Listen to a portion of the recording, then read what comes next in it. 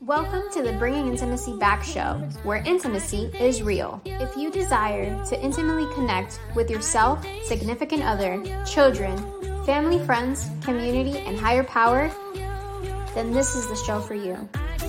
We explore intimate topics, inspiring life stories, spirituality, and insightful tips on strengthening relationships. The show is hosted by Dr. April and her co-host, Coach K. Let's get this episode of the Bringing Intimacy Back show started. We share with you today the secret power to intimacy to create the life you love or love the life you create. Now here's your host, Dr. April, and her co-host, Coach K.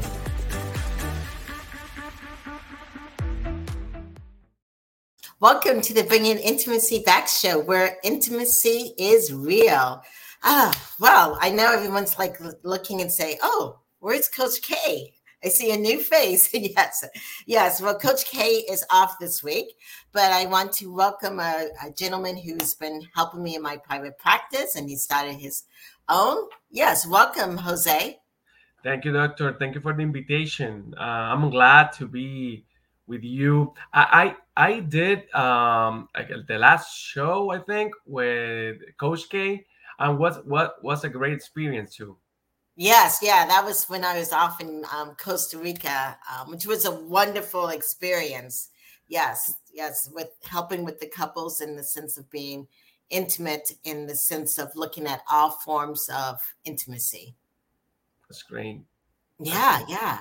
And one of the things that came up for me when I was on this retreat in Costa Rica, we had a process of spiritual intimacy. And in that spiritual intimacy, we talked a lot about healing, and so I'm so glad that we have this topic today, the remarkable healing power of crisis, because many people are hurting today, Jose. Oh, yeah. And Doctor, if you heard that topic, sounds like a contradiction. It's like crisis and healing in the same sentence. It's an opposite, right? It's difficult to assimilate that could be part of a line of a continuity, because a crisis could bring you a healing. I don't know, like sounds like a contradiction for me. Yeah. But for many people, they don't even see, like when you think of crisis, and crisis for people can be different. For some people, a divorce is crisis. Others, it's grief, loss of a pet, loss of, a child, a variety of things. But they don't think they can heal. When you're in a crisis, sometimes you can't see past your hand. Yeah. And also, well, I know that our guest probably will expose better, but when I read a little bit about our guest, for me it was difficult because I have two kids. I know that she lose somebody very important in her life, and for me it was like for me was a trigger, because I can imagine that lose two of those people that are really important in my life. And I don't know, it's like I just was thinking in like loud, and Yeah, well, you're right. And yes, I guess who's coming on, and we'll talk about her in a moment. You're right. She's coming from, had such a traumatic incident that happened to her for crisis. And many people, when they have crisis of that traumatic, when it's cause of loss, of grief, they cannot get over it. Yep. No, they get stuck. Yeah. Yeah, that's true. And Yes. I think we heard about those stories like every day about with our clients. Like, it's difficult for them to overcome their situations. You can be stuck in that situation if you don't don't receive help, I think. And also, you need to put a lot of yourself to overcome that situation. Right. And I like exactly what you said. You need to put a lot of yourself. And one of the things that we do here every month is we honor a nonprofit, a charity. And our charity for this month, I just want to talk a little bit about it before we bring on our guest. It is the charity of Love Yourself Foundation. Because when you're in trauma and you have crisis, one of the ways to start to heal from it is to start to love yourself, which even means just going and getting help. That's one step in trying to help yourself. So what it's called is the Love Yourself Foundation.org. They really do help create help for humanity and creating a more sustainable world. So please definitely check that out. Mm-hmm. Great workshop. And so when we come back, we're going to come back and we're going to talk about the remarkable healing power of crisis with Suzanne Falter, which I've had on the show before. She's a wonderful lady. And so I look forward to speaking with her again on this topic. We'll be back in a moment. A must-have for parents-to-be, first-time parents, empty nesters, and parents all around. There are infinite ways to parent a child, but the trick is trying to figure out the best way that fits you and your child. Create strong connections during pregnancy, to not pulling your hair out during the terrible twos, navigating puberty, and having adult conversations with your adult children. The Intimacy of Parenthood covers it all, and it is now on Amazon, available in Kindle, Audible, and paperback. Welcome, Suzanne, to the show. Thank you. Appreciate it, Dr. April. I'm really glad to be here with you and Jose. Yes, definitely. I know you were on the show a few years ago and you talked about your story. Jose is new and we may have some new leaders or listeners.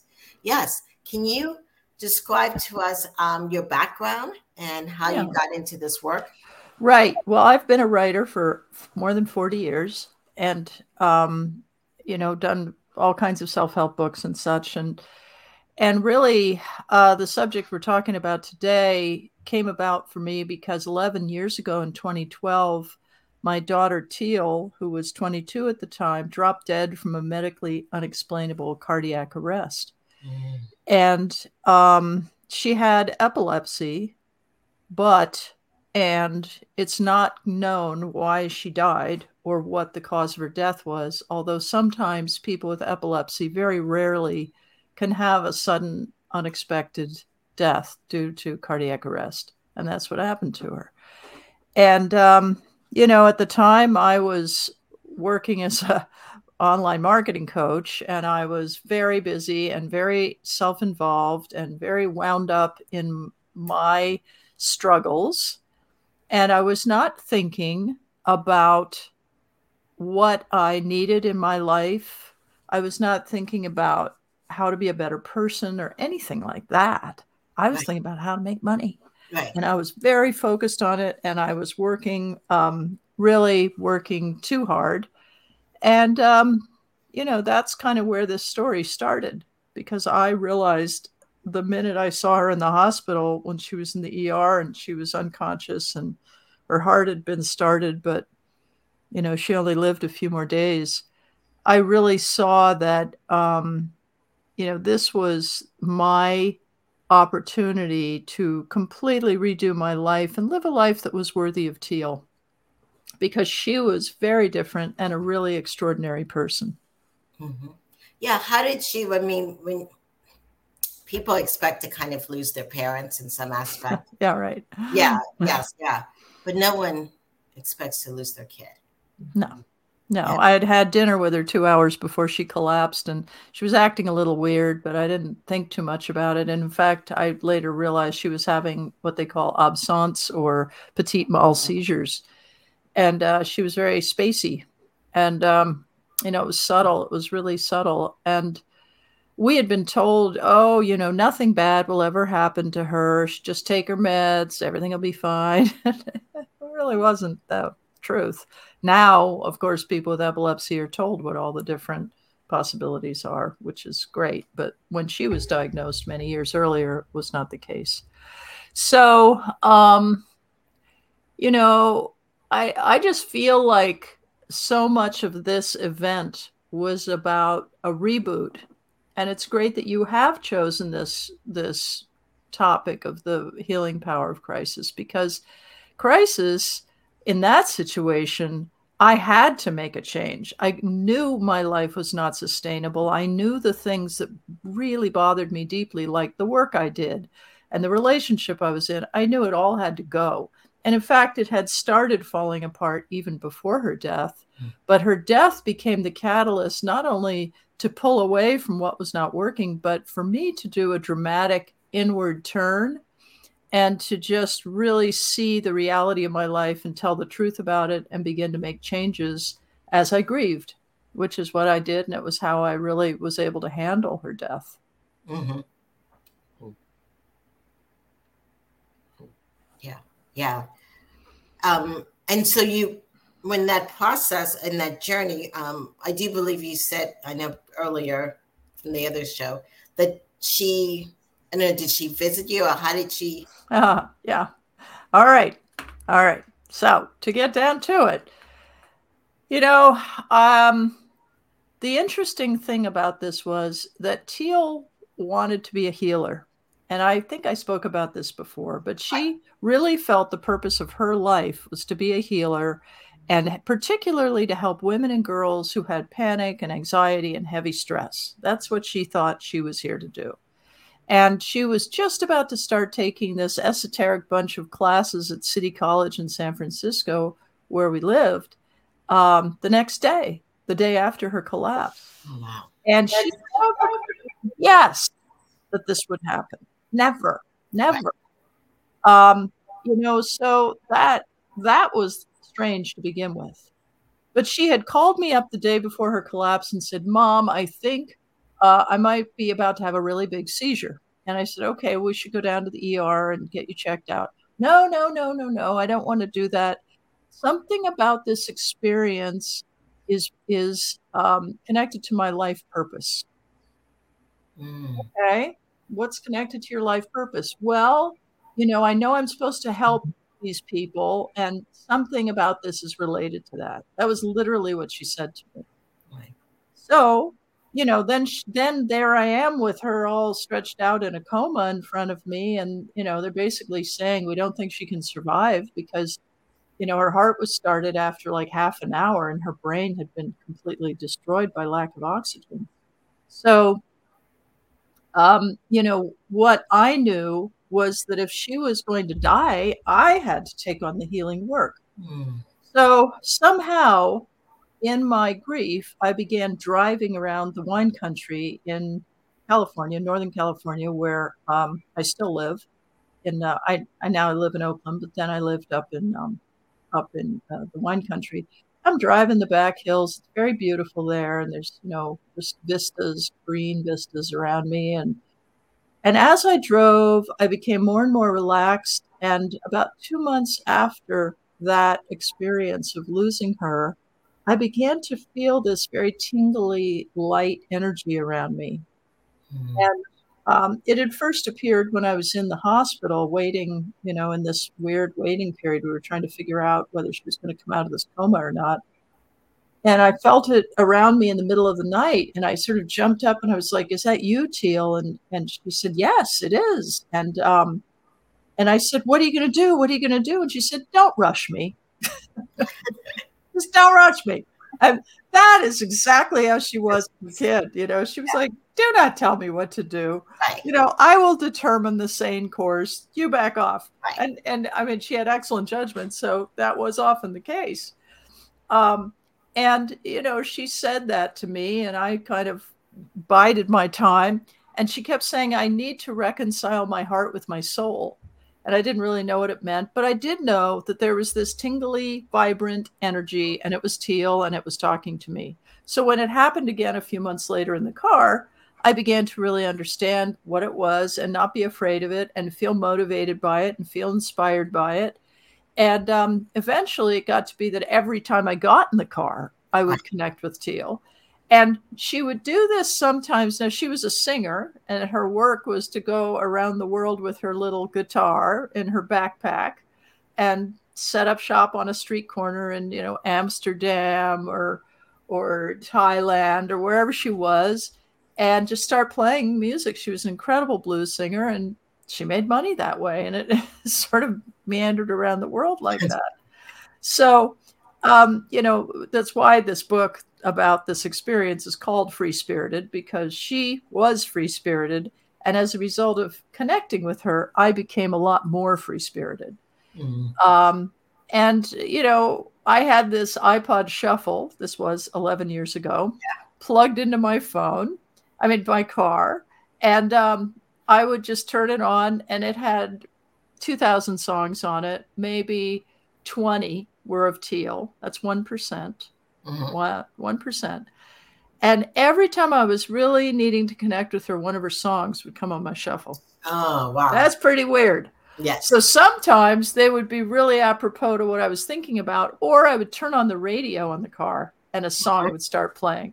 Okay. Howlin' Wolf singing 300 Pounds of Joy was one of her, she loved the blues. She loved Howlin' Wolf. And that was playing. Well, I was really asking, come on, God, higher power, show me this purpose of this hard experience. Right. And it was to return to joy. Right. So, one of the realignment, right? Yes. Yeah. One of the things that you just even mentioned that's really important in all this is finding the purpose. Mm-hmm. When there's a crisis, something happens. Finding that life purpose and how that can lead to healing, Yeah. Very much so. And, in terms of the life purpose, there is something that is often said in the community of people who lose children, which is you can either be better or you can be bitter. And, you get to decide what the course of your experience will be. Mm-hmm. And I went to some grief groups where I saw people who had lost children who were still angry after almost 20 years and still talking about their rage and how could she have, taken those pills or whatever it was. And I was very aware. It was sort of like, whoa, okay. I was very aware that I had to carve out a path for myself that was going to be positive and beneficial to other people as well as myself. Mm-hmm. And I am a writer. So, basically I started to write my way through it. And I didn't share the experiences. I had many visions and many kind of waking dreams of Teal, as well as connecting to her in the car. And one in particular, I hadn't worked for a good year and a half after she died. I just couldn't work. And I was living on my savings in a friend's guest room for free in her house. I was just like really bootstrapping it. And I had ended this business that was way too stressful and I just couldn't do it anymore. And it was not in alignment with who I am or anything like that. And I didn't know what I was going to do next. And I kept, worrying about it and praying about it and sweating it out. And two things happened. The first thing that happened was that one day when I was sitting in this little office space I had trying to figure out what to do next, I heard Teal whisper to me, clean out your inbox. So I'm like, okay, inbox, interesting. I do have an inbox and it's like, loaded with old papers. I haven't cleaned it out for years. What's in there? I don't know. So I cleaned it all out. I went through the whole thing. And at the bottom, there was one piece of paper left and I'd seen nothing that was relevant. I turn over this piece of paper. It's a letter from Teal. And she wrote it to me 6 months before her death. And it's all about how she and I are meant to be leaders in light together. Wow. And that she had gotten this message from a channeler and that we had not gotten along in previous lives, but in this life, we were really supposed to partner. And she closed by saying, I support whatever light leadership you want to bring to the world. Wow. And it was kind of an open invite, right? Right. So then a few weeks later, I wake up and I have this vision of the bathroom door down the hall with white light streaming out around the edges of the closed door. Mm-hmm. And she had collapsed in a bathroom in her apartment. So this was very apropos. And I said to her, are you in there? And she said, yes. And I said, well, why won't you let me see you? And she said, I don't want you to get distracted. I'm like, okay, what's the message? And she said, you are whole and complete and ready to go back to work. So in being whole and complete and ready to go back to work, I just basically was like, okay, universe, send it in. What am I supposed to do? I just need clarity here, please. And within about a month, I was offered a job writing fiction for an investor. And I hadn't published any fiction for 15 years. But this guy knew me and he knew my work. And he was like, you know, was a wealthy guy. He said, I just want to have fun at this point in my life. And I have this idea for a set of novels, and maybe you'd write them and I could tell you about the character I have in mind. And he just let me write these books and he funded them. And it was really wide open. And I ended up writing 8 novels for him over the next 8 years. And it was really fun and wonderful for me. It really got me started again. Right. Wow. I love that story. And I love how you said that in grief, or even I'm just thinking, even with any kind of crisis, we could think about the choice of either being better or being bitter, and how that impacts our approach toward, or even should we go toward healing? Yeah. You know, healing is a choice. We think we want to heal, and sometimes it requires doing difficult things. Mm-hmm. We think healing should be easy and comfortable and convenient and on our time schedule. But that's why we're talking about crisis, because sometimes we need to be picked up and shaken upside down until the sense returns, right? Right, definitely. I don't know, Jose, if you had clients who were just stuck, who just didn't want to heal, they're just stuck in their crisis. Yeah, in the process. And Susan, I have a question. How you identify that voice, like Teal voice? How feels like, because you told me that you feel like a tingling, something. Mm-hmm. How you identify that vibe, you know, like that? Because sounds like a little bit spiritual, right? Yeah, very much so. And it is exactly what you said, Jose. It's a vibe. It's like a very high vibe. So it's an excited, tingly, joyful feeling. It was like a blast of joy. You know, the white light coming out of the bathroom door. It's just high frequency. And I felt like each time I would ask, is this Teal? And I would just be flooded with the knowing that it was. Mm-hmm. That certainty would come with the feeling. And, you know, I have to say it's changed over the years. It's no longer as vivid as it was in the maybe 2 or 3 years right after her death. But that's to be expected, because she showed up potently when I was really broken and grieving. And then as I healed, her energy receded a little bit. And I can still bring her forth, but I don't do it often because I don't need to. She's in her path, I'm in mine. We're good. You know, I wrote the book. Everything's happening just as it should. And but I do get messages, you know. And I mentioned to you before we started, Dr. April, that I'm writing a book about my dad, who was an artist, and he died 42 years ago, and I still think about him, of course, as we all do. But I woke up with one of his little funny sayings. Like, I had asked him a question as I was waking up in my sleepiness, and he had answered it with one of his little funny sayings from my childhood that I remember. And you know, like the transmission was made, and then he said this little phrase, "over and out," like you would say on a shortwave radio or something. And I was like, oh yeah, okay, he was right there. So, you know, I've heard other people say they know about spirits because they communicate in some sort of little familiar code. And it's just a little hit. It isn't like a big elaborate thing. Yeah. And when you talk about that grief process, I think it's very, I don't know, but for me, it's very interesting, because I remember when I lose my grandfather, I feel like very sad. I feel like I lose something important in me. Mm-hmm. But what was interesting, because I think that I closed that process Well, because one time I have a dream, and I remember that I saw him very happy, Mm. like very peaceful. And I remember that he talked with me and he said, "Hey man, you need to be chill. I'm good. I feel good. I'm good here."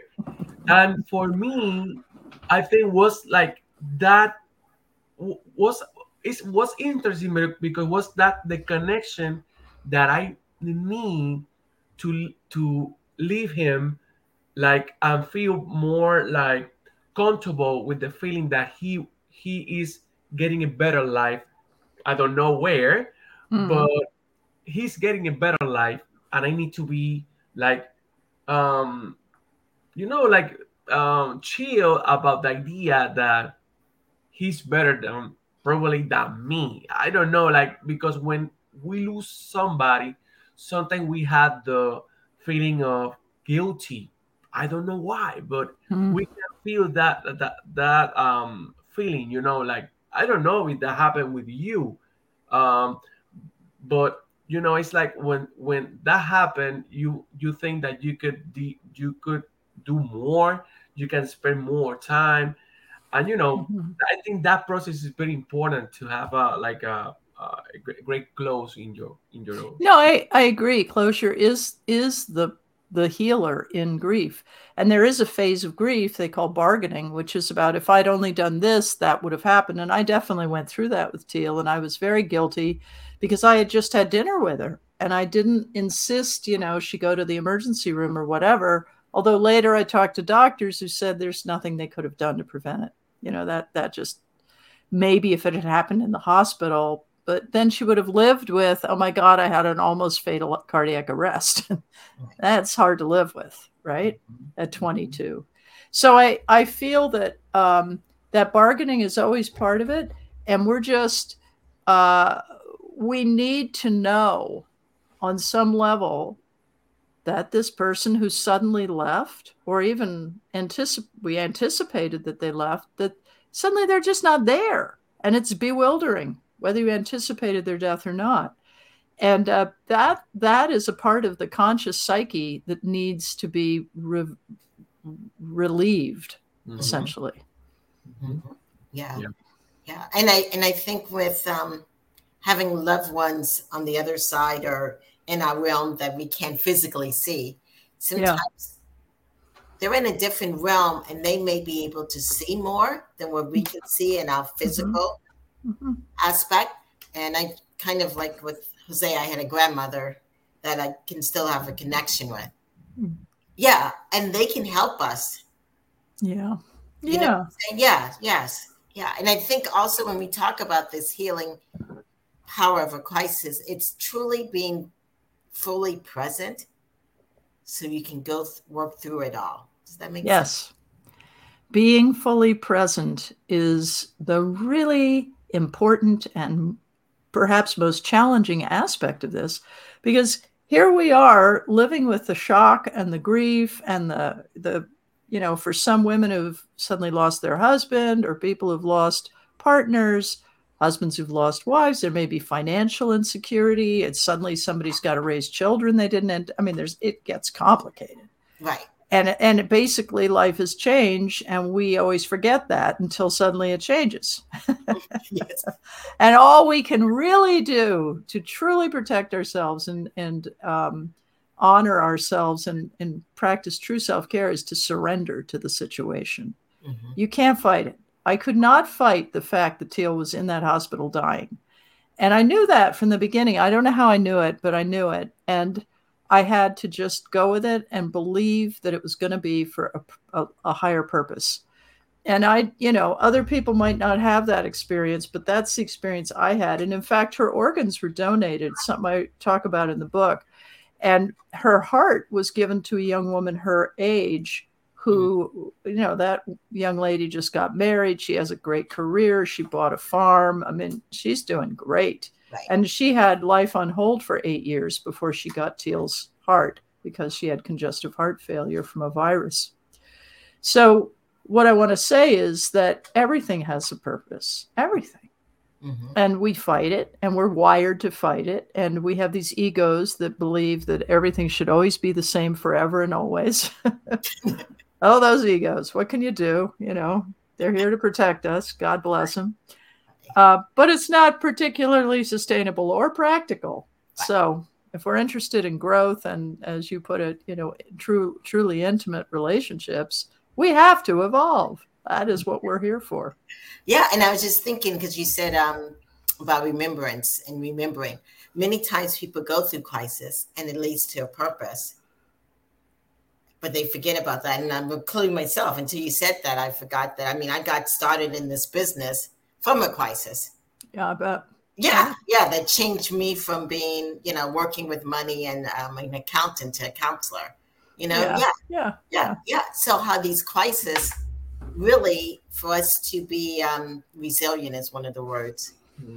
It's finding that purpose. But I love how you put it. You can either be bitter or you could be better. Yeah. And then we bring that out to the world and we connect with more and more people who are also interested in being better, not bitter. I mean, my life is so dramatically different than it was 11 years ago. I have a happy marriage. I live in a wonderful place. Love Oakland. It's a great city. I've been given so much, and I'm doing this interesting book that came to me unbidden. You know, I mean, I never in a million years would have thought I was writing a biography about my dad in my lifetime. But what a story. And it's bringing up all these questions I always had about his career. And I've gotten to read his letters, and I've gotten to go through, you know, reading about his illustrations for the Saturday Evening Post and all the stuff he did in his career. And I really didn't know. And this is my father, you know, I mean, it's pretty incredible. Yeah. So Suzanne, if there's someone out there listening and the unthinkable happened to them, they feel like they don't know what to do, what are 3 tips you can tell them, and how can they find out more information about you? They're in a crisis right now. Well, the first thing you have to do is stop trying to live life as if it's normal, because it's not normal. You have a new normal, and your new normal needs to be acknowledged. And it may be temporary, but it's different. So the first thing you do is you own your reality. And the second thing you do is let yourself fall apart as completely as possible, because that is where the healing is. The body is programmed to process grief if you will allow it. And if you won't, it won't. And you will be stuck with that grief, creating problems in your body for years to come. And the third thing to do is get support. You know, we never want to ask for help. It's really hard, even for me. Wrote a book about it. I broke my hand. I sprained my foot. You know, I'm all beaten up right now because I tripped over the dog. And truly, I have to get help with all kinds of stuff, like tying my shoes and cutting an avocado. I had no idea how useful that left hand was. But when you find out that you need help, and that help is right there waiting to be given to you, that's the thing we don't even realize. Then you're in sync with the circle of life, and you are in sync with the wonderful, abundant energy of the universe, and that will carry you through. Oh, wonderful. Thank you for those 3 tips. Yeah. If people are listening and they want to get in contact with you, how can they find you? Yeah, you can find out more about my books and my work at SuzanneFalter.com, SuzanneFalter.com. Okay, awesome. And she's written 4, right? Well, 15 total. Oh, 15. But the nonfiction is 5. 5. Yeah. Okay. And it's your latest book, The Extremely Busy Woman? Well, no, the latest book is something called Free Spirited on Amazon. And you just type in Free Spirited Falter in the Amazon search window, and you go right to it. And it has a lot more about this process of healing through crisis. Okay. Yeah. So definitely check her out on Amazon and Free Spirit. But she also has, maybe because I'm a busy woman. Yeah. She also has a book called The Extremely Busy Woman Guide. That's on self-care. Amazon. Yeah. Right. Yes. Yes. Thank you. Yes. Thank you so much for being on the show. And you're my pleasure. Back. Thanks for having me. All right. We'll be back in a moment. Are you in a relationship with someone that you see often, but you feel so disconnected with them? Bringing intimacy back can help you bring the intimacy back to your relationship.